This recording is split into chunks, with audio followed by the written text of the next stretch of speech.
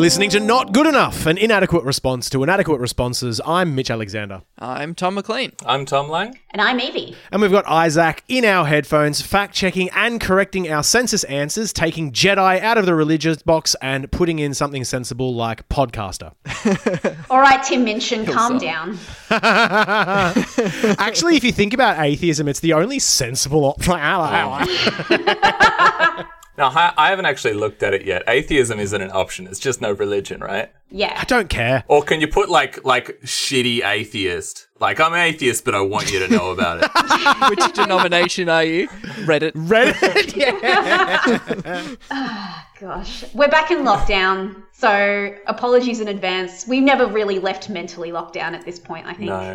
I mean, that's quite literally true in one sense, in that people keep calling it Lockdown 6, and I'm like, I did not stop Lockdown 5. I went outside once in between Lockdown 5 and Lockdown 6. It felt like cheating. I went back inside, and they were like, we're locked down. I'm like, yeah. It's just Act 2, you know. So how many days? Was it like 10 days between 5 and 6? So Oh, fuck, was there 10 days? I only went outside once. Well, don't judge my lifestyle. Look, it's okay. I only went out, I went out to the pub and then I went to eat ramen. And I think that's the total of what I got done in, outside eating activities. We've got to hang out more, guys. See you at Christmas. Any of us could die at any point. You'd be like, haven't... Yeah, that was true before the pandemic as well, though. Yeah, exactly. Yeah, but before the pandemic, we couldn't all just die at any time. That's exactly what I'm saying. Aneurysms are still a thing, even when you're young, listener. Yeah. Death comes for us all. Let's get on with the Hug show. your friends, If you but make it to the end of the episode, you're lucky. Yeah, the hope for this podcast is we get so many listeners that statistically one of you will die each week while listening. Oh my God. That's a great take. Oh my God. I wonder how the big podcasts feel about that, who have hundreds of... Statistically speaking, one of your listeners dies while listening every single week. Take that. The listeners are not good enough. Statistically immortal while listening. No reports yet. Stay tuned. I'm so glad Evie gave that apology. I'm sorry. You guys feeling the vibe? I'm feeling the vibe. Speaking of cooked things through all of the lockdowns, just a funny little story through the week that I fucking love is that a Sydney tradie decided to chuck a sickie. Obviously, Sydney is having hundreds of cases of COVID a day, and so trying to chuck a sickie, you would think that there's, of all the things you could choose to lie to your boss about having, the one you don't do is COVID. And this guy has texted his boss at 4:30 in the morning saying, hey, can't come in, real sorry, I caught COVID-19. And so the entire worksite was shut down. All of his co-workers were stood down, told to isolate and get tested. And part of me I can't help but feel really warm and fuzzy about that, with the idea of a solidarity sickie of just right, as industrial action. Yeah. I'm getting all of my mates off. We're all going to just chill at home for a bit. Got COVID. And what a fucking legend. What a dolt of a legend. I fucking love it. As an Australian, his God-given right to take a sickie, I say God bless. I say good day to you, sir. You have done well for yourself. This is just making me think, why do we need a general strike when we can just text random numbers, your test came back positive? Fuck. Oh, no, that's so evil. You can't do that. People would die. I think you mean I shouldn't do that, I think this is two things. A, this is the modern equivalent of a fake bomb scare, where if you're like, oh, no, I haven't studied for the SNAP exam today, call it COVID sickie. But B, I think this guy just walked out of a Big M commercial where he's like, oh shit, I booked a fishing trip with the mates, but I got work tomorrow. Cracks a Big M. Hang on, here's an idea. High five, jet ski into the sunset. Gives all his mates COVID at the fishing trip. Oh. Wait, he couldn't work. He couldn't go to work 270 kilometres away in Newcastle. Yeah, I chuck a sickie too. But not a COVID sickie. That's like a DEFCON 5 sickie. Wait, is DEFCON 5 the bad one? See, he's probably weighed up the chance of maybe I could tell my boss it was a false alarm, but also then looking at driving 270 kilometers at 4:15 in the morning. Like, Yeah. it's hard to like weigh that up. But also you could lock down a suburb. You could just say, I have a sniffle, I'm gonna get tested. Yeah, that's the best bit. You could just go, sorry, I've got to get tested and I've got to, like, I'm just going to isolate until I get the result back. No, the whole site's down for a fucking fortnight. Suck it. It's so Think good. it through, people. Dirty solidarity to the sickie. Oh, fuck, hang on. So the job was at 4. He texted his boss at 4:15. Obviously, tradies work early. I'm going to pretend like I know about that too, like I do with numbers and sports. But, like... Yeah, 4:15's real sure. Yeah, but...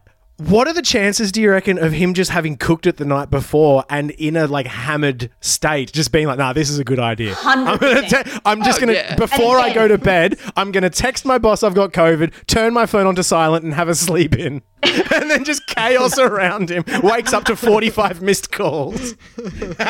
We're doing a lot of stereotyping here, guys. He might have been out looking at owls. Tradies aren't all on the piss. As someone who's drunk a lot of seltzers in the last 48 hours, I have no room to talk about anyone having a rough one the night before. I've heard from so many people over the last 3 weeks that each episode is just exponentially more deranged than the last. And this is absolutely leading up to it. I don't know what is happening. This is fucked. Do you expect us to get saner? Yeah, this is on you, listener. 1 episode, shame on us. More episodes, it's just a show. Shame on you. Like, at the 84th straight episode of covering the same shit that never gets fixed. You're just watching Nickelodeon shows where the contestants aren't allowed to have a shower in between and just being like, everyone's getting goopier. What's up with this show? And this is why we do a Twitch stream, because we all look like, primordial soup. I sure hope I don't get slimed today.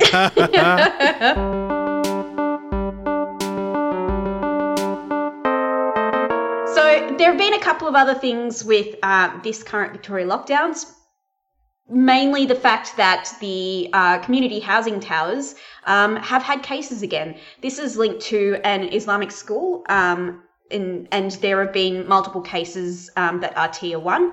However, things are not as bad as last time. At the moment, all the lockdowns that are happening in Victoria are purely just to make sure that not so much the COVID zero, but making sure as many people are vaccinated as possible before people do get infected with COVID. And thankfully, in the community housing towers, they've had a coordinated health response over the last few months. All residents were eligible for vaccines, and there have been vax clinics on site for the last couple of months. So that's some good news. That's really great. Yeah. Like, vulnerable people have been looked after. This is the same housing towers, the ones in Flemington that got locked down last year, that the government sort of fucked it hard enough that the resulting report described it as an absolute violation of their human rights. Like, they were just being, immediately locked down into their rooms, not allowed to get food or medicine, and police down at the bottom of the towers blocking supplies from coming. Like, an absolute clusterfuck.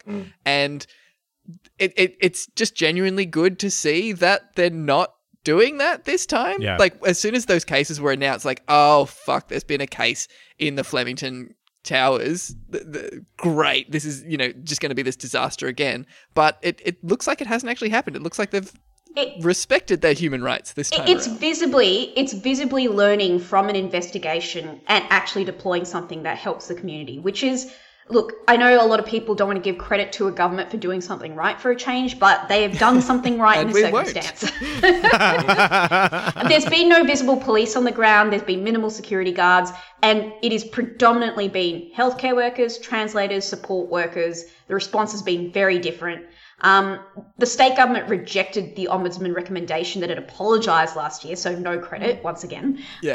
However, that's why we're not giving the credit, by the way. However, the Department of Health has actually developed a coordinated response that has meant that these people have been looked after, which is fantastic to see. Yeah, it's Nice. It's just such a fuck you to the people who, in response to the human rights report that came out about it, were like, well, we had to do it. What else could we have done? Hey, this! This is literally what you could have done. A health response to a health crisis, it's just crazy enough to work. And look, it bears repeating that this should be replicated everywhere. everywhere that needs it, there should be on-site vaccinations everywhere. And I'm really glad that this is what's happening in terms of like making sure that vulnerable communities are protected. But in turn, this should now be happening in as many places as possible in order to get everyone vaccinated as quickly as possible. Today, there was an announcement as well for under 40s that they've now opened the lines in Victoria,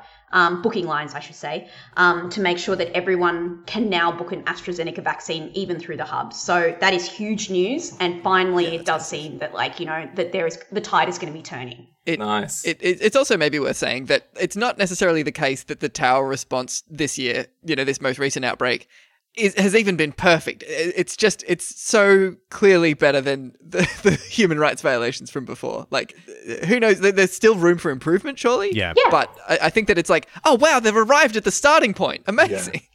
The room for improvement is realizing how a community response is much better than a cop response. But you know my feelings on that. Still a little shaky about that no visible police on the ground. That's like, don't deploy the invisible police. That's they shouldn't have access to that technology. Yeah, no, that's a direct quote from an article, but I have seen some tweets just being like, oh, there's one or two cops around. But again, it's that even one or two cops in a lockdown tower like that isn't good, but it is an improvement on like the gangs, Jack's meathead cunts of riot cops standing there with the flashing lights constantly at night for the first 6 hours. Like it's just better, I guess. Yeah. So and also the idea like the state government isn't apologizing, but they are learning from it, as if like they've learnt without the reports. Oh no, we do this ourselves. Yeah. But you know why? Fuck you, people. The reason why governments never apologise for these things is because that would then lead to culpability, and then that would lead to legal action. And it is specifically just an instrument for trying to avoid that, which is bad. It shouldn't, the people should be compensated accordingly, but that is specifically why they won't apologise. That and Dan Andrews doesn't feel guilty about it. He's recovering from a beating, man. He's got shit to worry about. As he should be.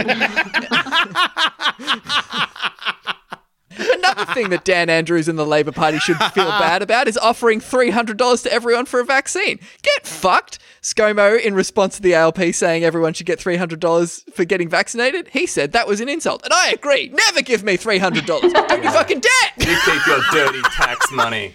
I just think it's really funny that in response to Labor suggesting $300 as a wedge point for the federal government, that Scott Morrison has wedged him back by saying, actually, we're going to talk to Tabcorp and run a vaccine-only lottery because Australians love gambling. I'm not feeling insulted by the offer of $300. Just totally happy to receive that. The idea that it should just be like, oh, let's run a lottery that's only available to vaccinated people, actually, fuck you. Yeah, it's so stupid. I hate that. It's super stupid, but also he knows how to do the whole common people thing, which is that people will see $300 up front and maybe $10 million in a lottery and go, actually, I want the $10 million lottery, because that's how the appeal of gambling works. The idea that they could get more money, they will definitely go for the gambling option. Yeah. Oh, and we'd also have to pay Tabcorp $100 billion to administrate this important program. Because if you give taxpayer money directly to the taxpayer, how do you maintain the nexus between businesses and employees?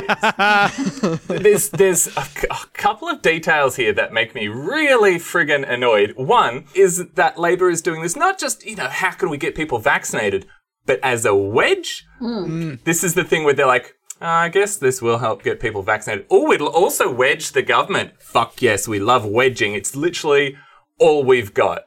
And the second one is that apparently Labor tested this idea among voters during focus group research recently. And it was a positive response. And so Albo and the Labor ministers went ahead with it. And it's like, yeah, did you say, hey, would you guys be up for $300 for anyone who gets vaccinated? And voters were like, sorry, would we like free money? And Albo's like, yeah, we're not sure how voters feel about this.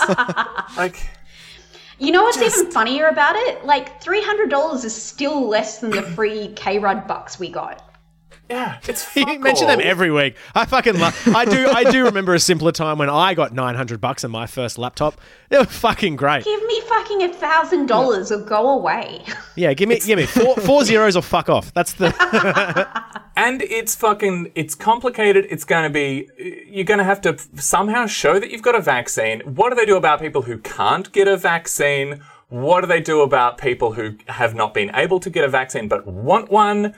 You're going to have to jump through so many hoops. There's going to be so much administrative costs just to give people a very small amount of money for getting a vaccine, when you could A, make vaccines easy to get, and B, give people free money to stay home so they don't spread the fucking virus. Just give them free money anyway. They should do those things, and it's just like do all of those, Sure. right? Like none of those things are a reason that $300 vaccination incentive is a bad idea. No, absolutely.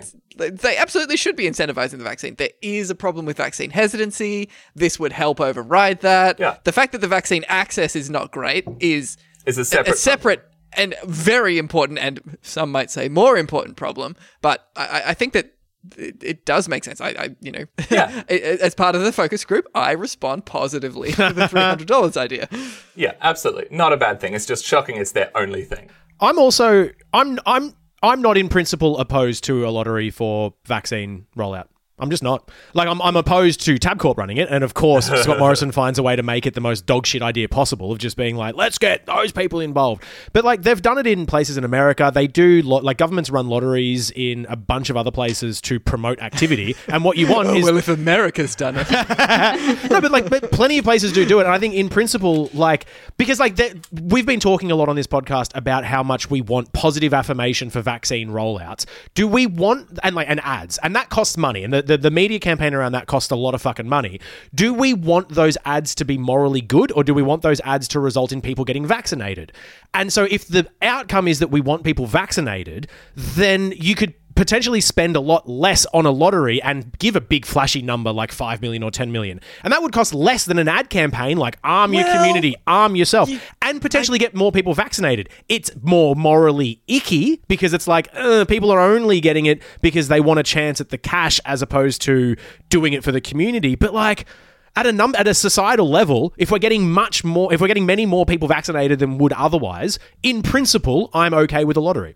I think in principle, like according to those restrictions, yes, but there's also sort of an assumption that a media campaign to promote vaccination has to cost money when the government is entirely capable of saying, hey, every broadcast platform, you have to spend X minutes per hour running this ad. Done. It costs us no money. Also, Scott Morrison is in front of the media like 10 hours a day, and he could use that time to not push vaccine hesitancy. Again, I think that is separate, and those media companies will 100% go, okay, you compensate us for that, and the generous read on even a leftist Labor government, like the people we have in power, will 100% go, yeah, sorry, KISS, we'll give you a whole bunch of advertising money you've lost, we're really sorry. Like, essentially, like there are obviously normative reasons why we wouldn't want this and there are better things to do, but currently at the moment we are in a shit state, and I think a lottery could boost the numbers quite effectively. Sure. Yeah, I mean, in contrast to not doing anything, sure, the lottery. In contrast to just give everybody $300, the $300 is better. Yes. No, 100% agree with that one, for sure. Yeah. And just, how about give everyone $300 when they get the vaccine, and then, like, December 10th, you go, surprise, everyone else gets $300 too. Just give everybody a whole lot of money right now and a little bonus. Everyone gets $1,000 now, and everyone gets $1,000 at Christmas. I will not move from $1,000, 4 digits, or go away. Yeah, 4 zeros or fuck off. But and an opportunity to say thanks to Kevin Rudd. yeah, ScoMo has to sign every check, but he has to forge Kevin Rudd's signature.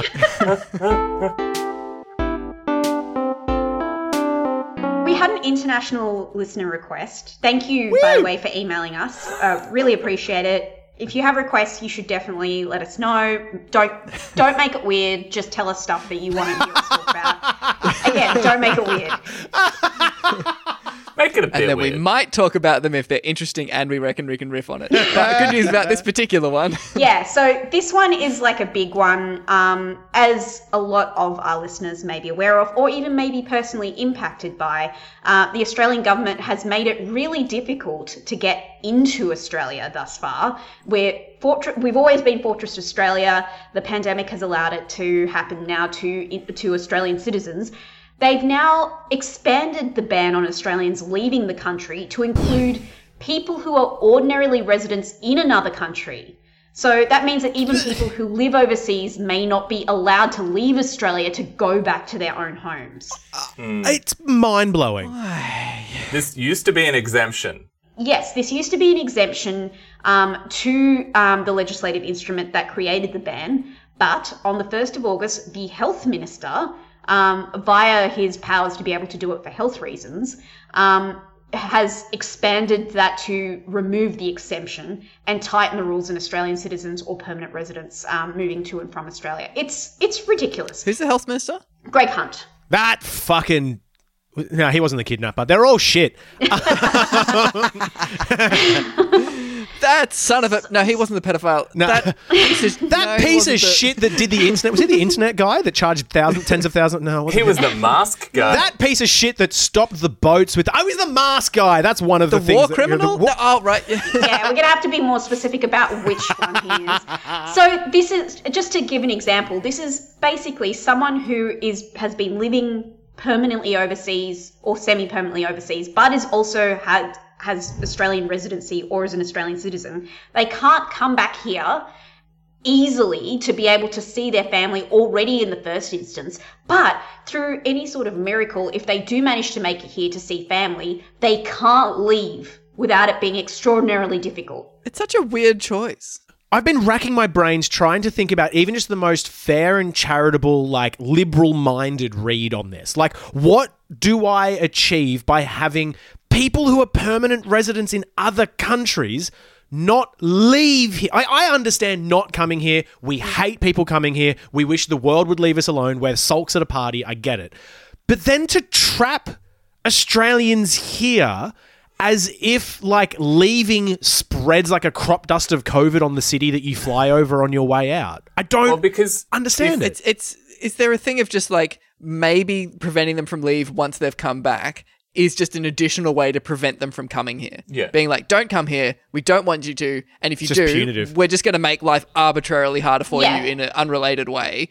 So that you don't. This is your punishment for being able to come back, as is your legal right as an Australian citizen. This is what you get for living somewhere else. But also then, if they leave, they might want to come back another time. And you're like, oh, That's what I'm why thinking. did we even let you leave? It's like when your cat wants to go out and you let it out and then it wants to go straight back in. You're like, well, next time I'm not letting you out at all. I will say Australians in Berlin are definitely like the cat that wants to be let out and then comes back in straight away and then let out again. Yes. So Professor Kim Rubenstein, who's an expert in citizenship law from the University of Canberra, she has been talking about this to The Guardian Australia. And one thing that she mentioned, which I found was really interesting, is that a lot of the talk about this exemption was described as a loophole in the media. But it's not a loophole. It's your rights as a citizen, as a resident, to travel back and forward to your country of citizenship. As she said, they have made it even more draconian than it was at the beginning. So no matter where you are from in the world, if you land here, you could be trapped. It is a punishment for doing what is your legal right, which is madness. I love that just rights are loopholes. It's like when a cop is like, I'm going to shoot you in the street like a dog. And you're like, oh, you're not allowed to do that without a fair trial. He's like, oh, loophole. That's grim. I just want to think this through for a second. Like, so say you're someone who usually lives overseas and you come back to Australia just for a bit for some really important reason. And then you're trapped here and you can't leave. You have no job.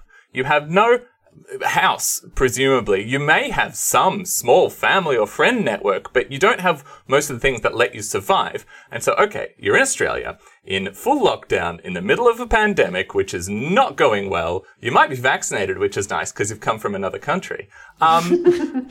How are you to on, live? Can you get Centrelink? I don't think so. Didn't they change that so you have to be unemployed for like 6 months or something? Okay, let's get the disaster payment. Oh, you can't because you don't have a job and you're not on Centrelink. All right. Well, maybe I got nothing. Do you die? I guess you die. I guess you die. Yeah. Yeah, I mean, I guess that's it. They're just like, look, we don't want expats coming back to Australia, and we can't stop them because they're citizens of Australia. So what we can do is say, if you do, we won't punish you legally, but life will be very bad and permanent. And this is the thing as well. When you say, like, they can't stop them from coming back, the listener that wrote this in has been trying to come back. Her and, like, her friends and family have been trying to come back. She was telling me that one friend of theirs, or maybe related, has tried 4 times with Qantas flights at prices at, like, $5,000 to $6,000 per flight to try to get back here. And to the point now that is bribing officials to try to make sure that their flight doesn't get cancelled again. This is the thing. Every single story that I've heard about Australians trying to come back has involved some sort of element of luck or bribery or just trying desperately every sort of way that they can come through. You know why it is particularly galling to mention that? Because Greg Hunt, in talking about this amendment, he said his explanatory statement was, "You've had time to do this since March 2020. Fuck off. What a callous thing to say. You've had time to get a vaccine since March 2020, Greg Hunt. Where's that been? Yeah. You've had time to do fucking anything since March 2020. Yeah. You got Greg Hunt, you had time to bloody disembowel yourself with a samurai sword since 2020. You haven't got around to that. You got some pretty good gas subsidies happening. I also think a lot of the description of Australian residents and Australian citizens trying to come home or moving back and forth between Australia, I think it's unfairly sort of being described as an expat problem of just like, middle class Australians who can afford to do this. I would say, given the kind of expense involved in trying to come back to Australia, most Australians can't afford it. It is up to tens of thousands of dollars to try to get through. Every single story I've heard has just involved ridiculous amounts of money to try and remortgage their life, to just even the off chance of coming back to see their family in often very tragic circumstances. Yeah. It's just that rich people filter. I've just looked it up. I was unfair when I said that you might have to wait 6 months to get Centrelink, because that is only if you're already living in Australia. If you're a newly arrived resident in Australia, including I think if you're a citizen, you may have to wait 4 years before you can get Centrelink. Oh, great. Well, by then we'll all be vaccinated and jobs will be happening again. Yeah, pretty much any type of concession is a 4-year waiting period. And I'm pretty sure that isn't something the government was really prioritizing because they were busy, like I said, getting gas subsidies. If you're a fossil fuel corporation who's been in Australia for 2 weeks, you're eligible to really unlimited government sort of programs there. So. And unlimited groundwater.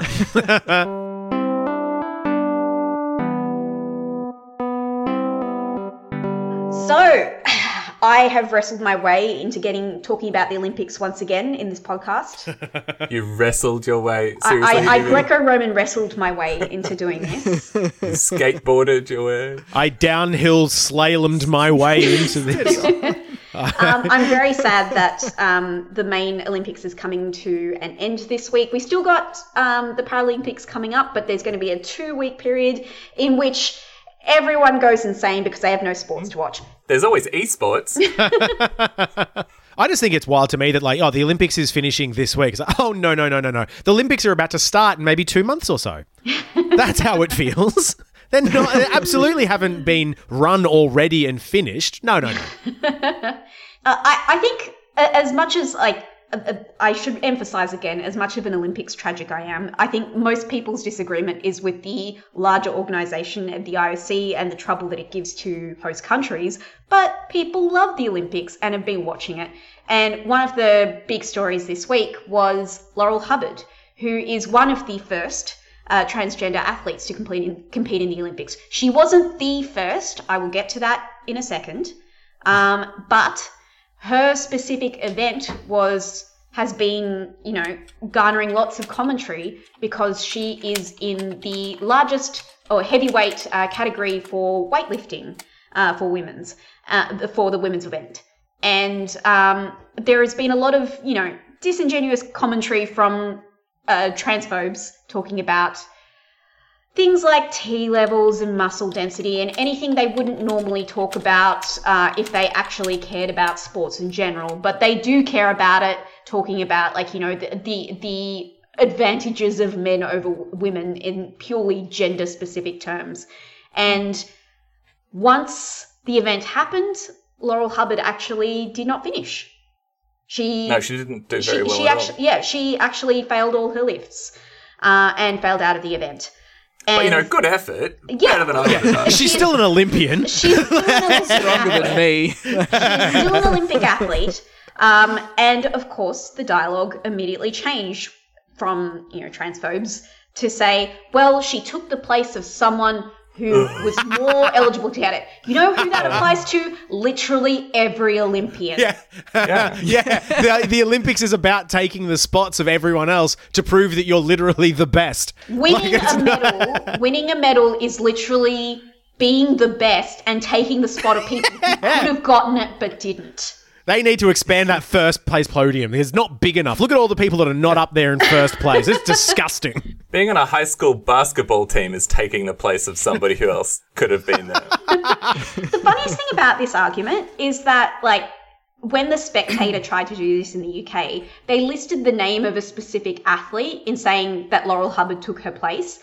But what they didn't think to account for was that athlete was in the Olympics and she was competing in Laurel Hubbard's event. They had one job, is to find one athlete not at the Olympics, and they picked someone at the Olympics. You fucking idiots. You useless fucking idiots. God, that's good. And the great part about it is that pretty much all her competitors were supportive of her, including the Australian competitor. So, you know what? Fuck you to TERFs. Yeah, I think it's just this big thing that's been happening for so long of just like the TERFs keep going, it's not fair that trans athletes are competing, that's not fair for women. How are women supposed to compete? And the even if you want to take that at face value, which you absolutely shouldn't because they are just fucking terrible people, but the whole thing was, look at this. This person is going to the Olympics and they're going to absolutely dominate all of it. We'll have the last laugh here once the Olympics are running and they take all of the gold medals. And they didn't complete any of the lifts. They were good enough to get to the Olympics, but a whole bunch of non-trans athletes beat them because it was a level playing field. And it's always worth repeating that at no point did any of the TERFs go, oh, actually, maybe I jumped the gun. Maybe I was a bit extreme with my rhetoric on this, and I take back what I said. No. And maybe we just need to reinvestigate that. In some instances, perhaps there's she took the spot of someone, and I'm doubling down again. I'm still right. I know that I'm wrong, but I'm still fundamentally right, but in a different way where I'm right. Who did she take the spot from? Someone who wasn't at the Olympics. No, they were at the Olympics. Ah! It's just the whole thing so fundamentally fucking stupid because trans people have been able to compete in so many different sports for ages. They're always like, oh, all a man has to do is say that he's a woman and now he can compete in women's sports. And it's like, we could just listen to your argument or we could just look out at the many, many examples that are just there to look at and be like, oh, that hasn't happened. Yeah. So you're clearly worried about nothing. Oh, no, though. What if it does? Well, we'll deal with it if it does. If it did, we could change the rules then. Yeah. And it'd be fine. It won't, though, because it hasn't. This was the thing. If every single trans athlete at the Olympics got gold by a huge margin where it clearly wasn't fair, then... Not even at all. If anything like that happened, then of course we could go, okay, yep, there seems to be something here. Let's figure out what we can do to rebalance it so it is this fairness clause that's still there at the Olympics. So the best of the best can compete and they're in the... blah, blah, blah, blah. But it doesn't happen! Never! It's not a thing! It's not a thing! So one thing that happened, I should shout out Tracy Holmes, the commentator from the ABC, who interviewed Laurel Hubbard after the event, one of the few media personalities to actually consider, what does Laurel have to say about all this?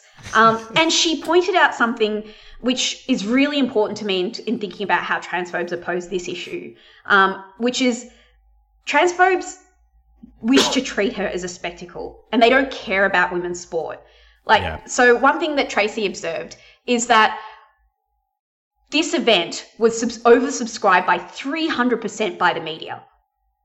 87 above kilogram category for women's weightlifting is not traditionally an event that gets a huge amount of media attention. Yeah, it's usually just me and Evie watching it while we're supposed to be working. It's literally just us. and not only that, she was in the B category. So she was in the lower category that happened during the day. She wasn't even in the night event.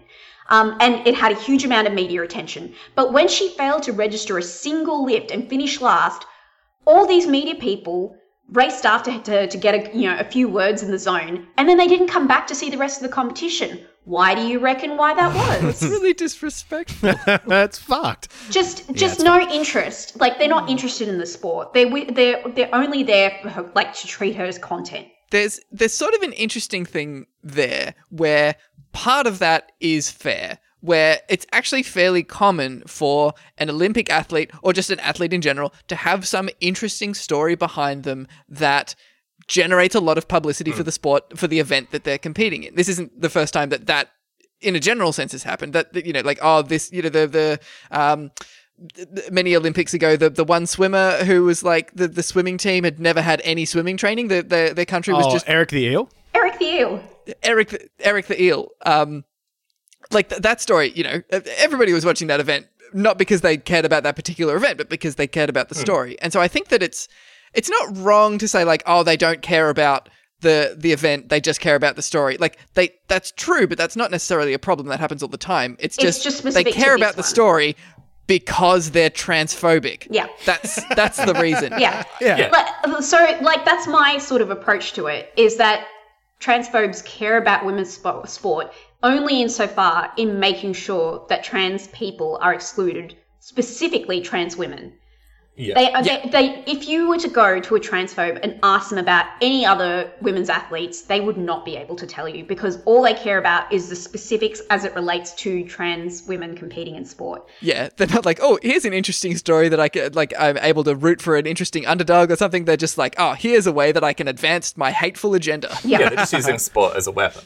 Yeah. And the reason why I wanted to bring it up in the podcast is because it is the responsibility of everyone to be on the lookout for this kind of behaviour happening here, because it is happening. We have an MP in Australia, in Tasmania, Claire Chandler, who is leading the vanguard in this kind of behaviour of talking about saving women's sport, but it's specifically targeted towards excluding trans women. If you want to save women's sport, like, make sure women's AFL players get paid properly, you know? Making sure that sports clubs that don't currently have a shower for women actually get funding for it, as opposed to a place that hasn't had a woman's fucking department in it for fucking 10 years. You fuck. Do something about sports rules. Kind of weird that the Save Women's Sport Australia website doesn't have anything about, you know, extra funding for women's facilities or extra payment for women's, or, you know, parity payments, but it's all about bathrooms and trans athletes competing. Fucking weirdos. Just fuck off. Like, do you think that for the last, like, 15,000 years, 100,000 years, just trans people have been holding in their piss the entire time? Just shut up about bathrooms. You fucking weirdos. This hasn't been a thing until the last, like, 10 years. Now you're all obsessed with it. It's another thing that you could just look and yes. Yeah, it hasn't happened. So it seems like it's fine. Whatever. So weird and creepy. Fuck off. One other thing that I mentioned before is that Laurel Hubbard isn't the only transgender athlete to compete at the Olympic Games. The other athlete was Quinn, who goes by they, and they identify as transgender, but they compete in the women's soccer team for Canada. And in fact, they're medal winners, which is fantastic, and also is interesting because they have been allowed to compete with the women's team because of hormone levels, and, you know, they've gone through the mechanics that the IOC has put into place to moderate whether trans athletes can compete or not. And it's great that they're, you know, allowed to play based on the basis of their sex assigned at birth rather than what they identify as, but it also highlights the problems and the consequences of making it their sex assigned at birth, or their hormone levels or anything like that, because there have been multiple cases this Olympics where either athletes have not been allowed to compete based on their hormone levels, or when they have competed, someone has complained and said their gender needs to be tested, which is an outrageous thing to happen. Fucked. Fucking imagine. Phenomenally horrible. Fucking imagine. I have to point out, a lot of the instances in which this has happened has been exclusively targeted towards black women. Yeah. Yeah, it's absolutely not shocking, but it's fucking disgusting. Like, Yeah. I can't imagine, like I join a band and we release an album and someone comes up and is just like, we should test the gender of the bassist. Like, what the excuse me?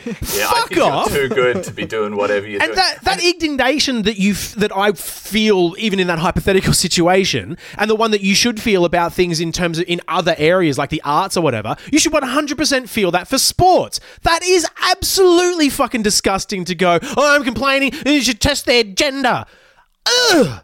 There's this idea that all you've got to do, if you're a big, strong male man athlete and you want to win gold, all you've got to do is just say that you're a woman and you can compete in the women's athletics and you can beat them because you're naturally stronger. That's like, do you have any thought as to how complicated and awkward and difficult and like strange that would be for a cis man to just say, oh, nah, actually, I'm a lady and you got to use she, her for me, who doesn't actually feel that way? Like You'd look like a bloody idiot. You'd look like a bloody idiot. You'd feel like a bloody idiot. Like, cis guys don't like being perceived as women because they're cis. Yeah. Like, everyone you know would be like, but do you identify as a woman? You'd be like, no, but I'm just doing it for the sport. They'd be like, what the fuck is wrong with you? you would need to keep that cover up diligently, and you would have to go through, hey, it exists, it's called gender dysphoria. You would have constant gender dysphoria because you would have to constantly present as a woman despite being a cis man. For all of your public appearances, for your public competitions, it would destroy your psyche, and you would be at very high risk of suicide because we can see that happening in people who are confronted with constant gender dysphoria. But you'd get that Olympic glory. That's the thing. Like the main thing which constantly and why people should anyone who feels like they're swayed by a transphobic argument about cis men entering women's sport needs to just sit for a second and think, what possible clout could you get from pretending to be a trans woman to win a sport?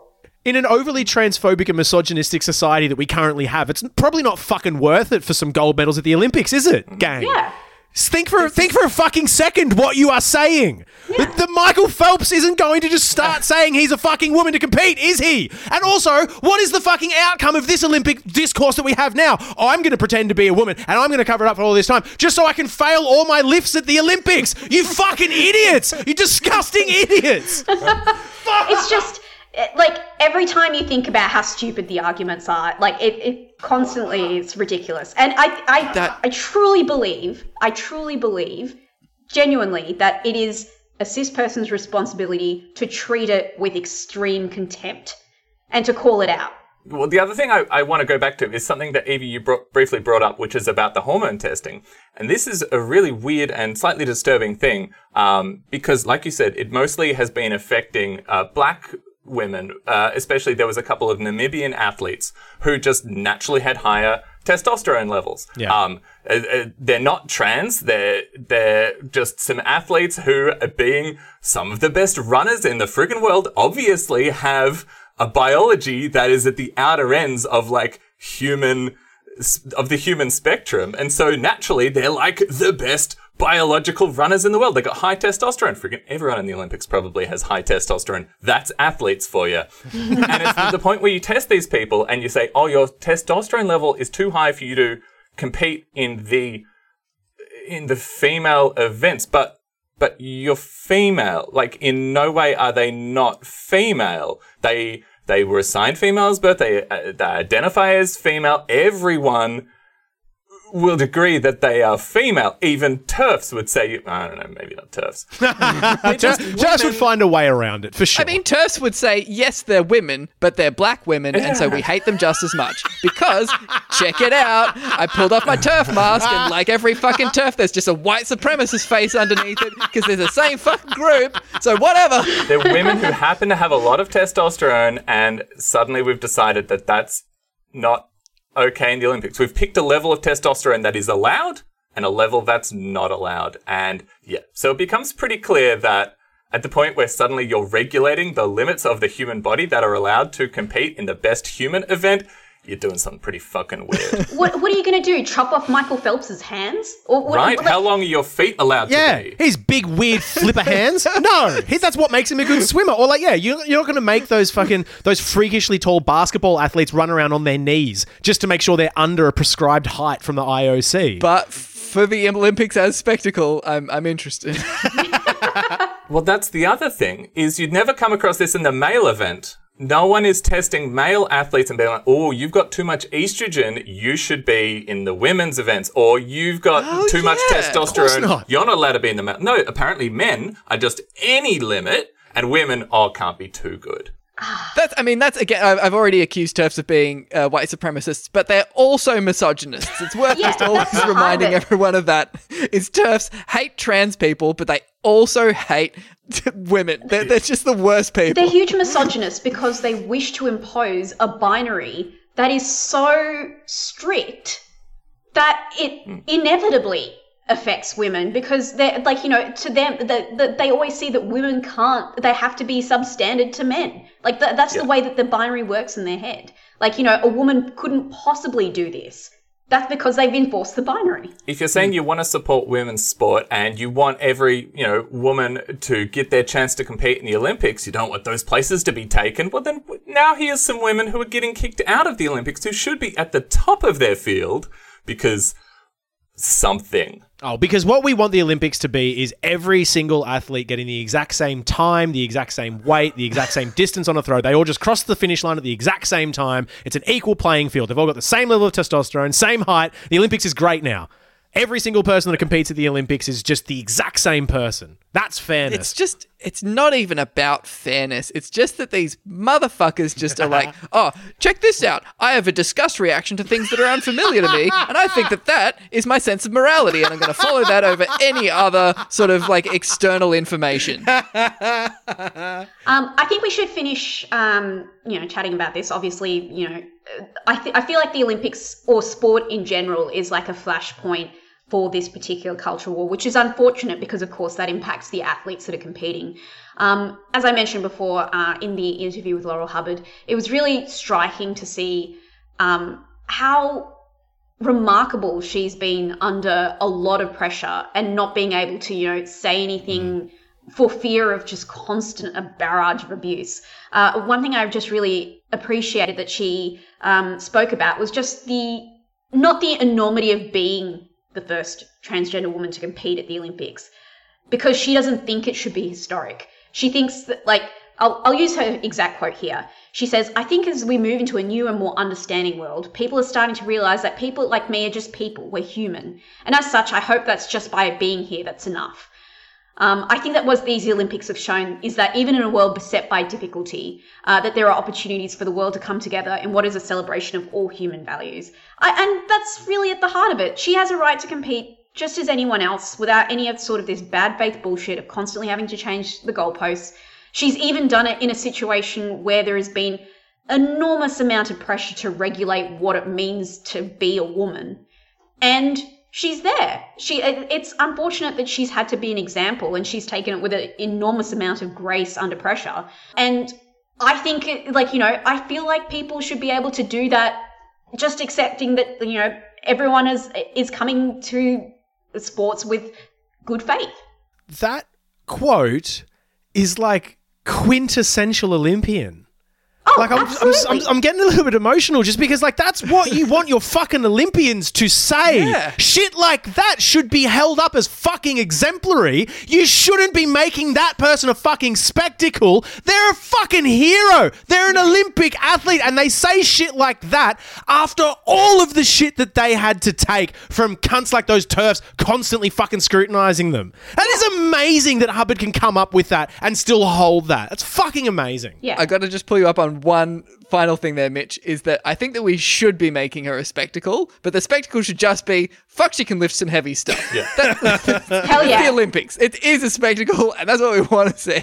Despite those shifting goalposts, she really set that bar quite high.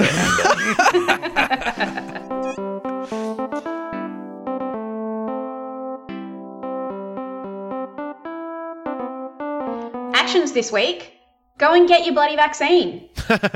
It's as of Monday in Victoria, and I'm going to make a huge assumption that there are a lot of listeners in Victoria. All the major vaccine hubs are opening up vaccinations for AstraZeneca to everyone that's under 40. So now's the time. Yes. Go and get it. Go and get it. Shut up. Yep. That's literally it. And the same goes to every other state where apparently it's much harder to get. You might have to fight a bit harder. Fucking fight for it. Get a vaccine. By the time there is an outbreak, you can't put it off until you gotta get it. You gotta get it now. Yeah. If you want hints on how to do it, feel free to DM us and we'll help you cheat to get a vaccine. I can't say that legally, but Well, you just did. Cheating. It's not cheating. You are eligible for the AstraZeneca. You just have to sometimes fight for it a little. I know that Queensland will make it incredibly hard for you, but there are ways through it and we can help coach you through it. Just do whatever you need to do. This is the only way out. What can I say? Thanks again for listening to another episode of Not Good Enough. Any episode could be your last, and we appreciate it. Thanks for spending one of the last hours on Earth listening to our dumb podcast. If you want to tell other people that it's good, that they should spend their last hours as well, you can do that. Word of mouth is really helpful. You can leave a review, which is like word of mouth, but directed at strangers. We didn't even record this at the start. This is at the very end. We've just come full circle. Yeah, who knows? But next time you're talking about politics to people, and you should talk about politics to people, be like my favorite podcast, Not Good Enough, said that I should think this, and then just repeat our bits verbatim, and people love it when you do that. Not Good Enough was recorded on the lands of the Wurundjeri people of the Kulin Nation. We pay our respects to their elders past and present and acknowledge that sovereignty was never ceded.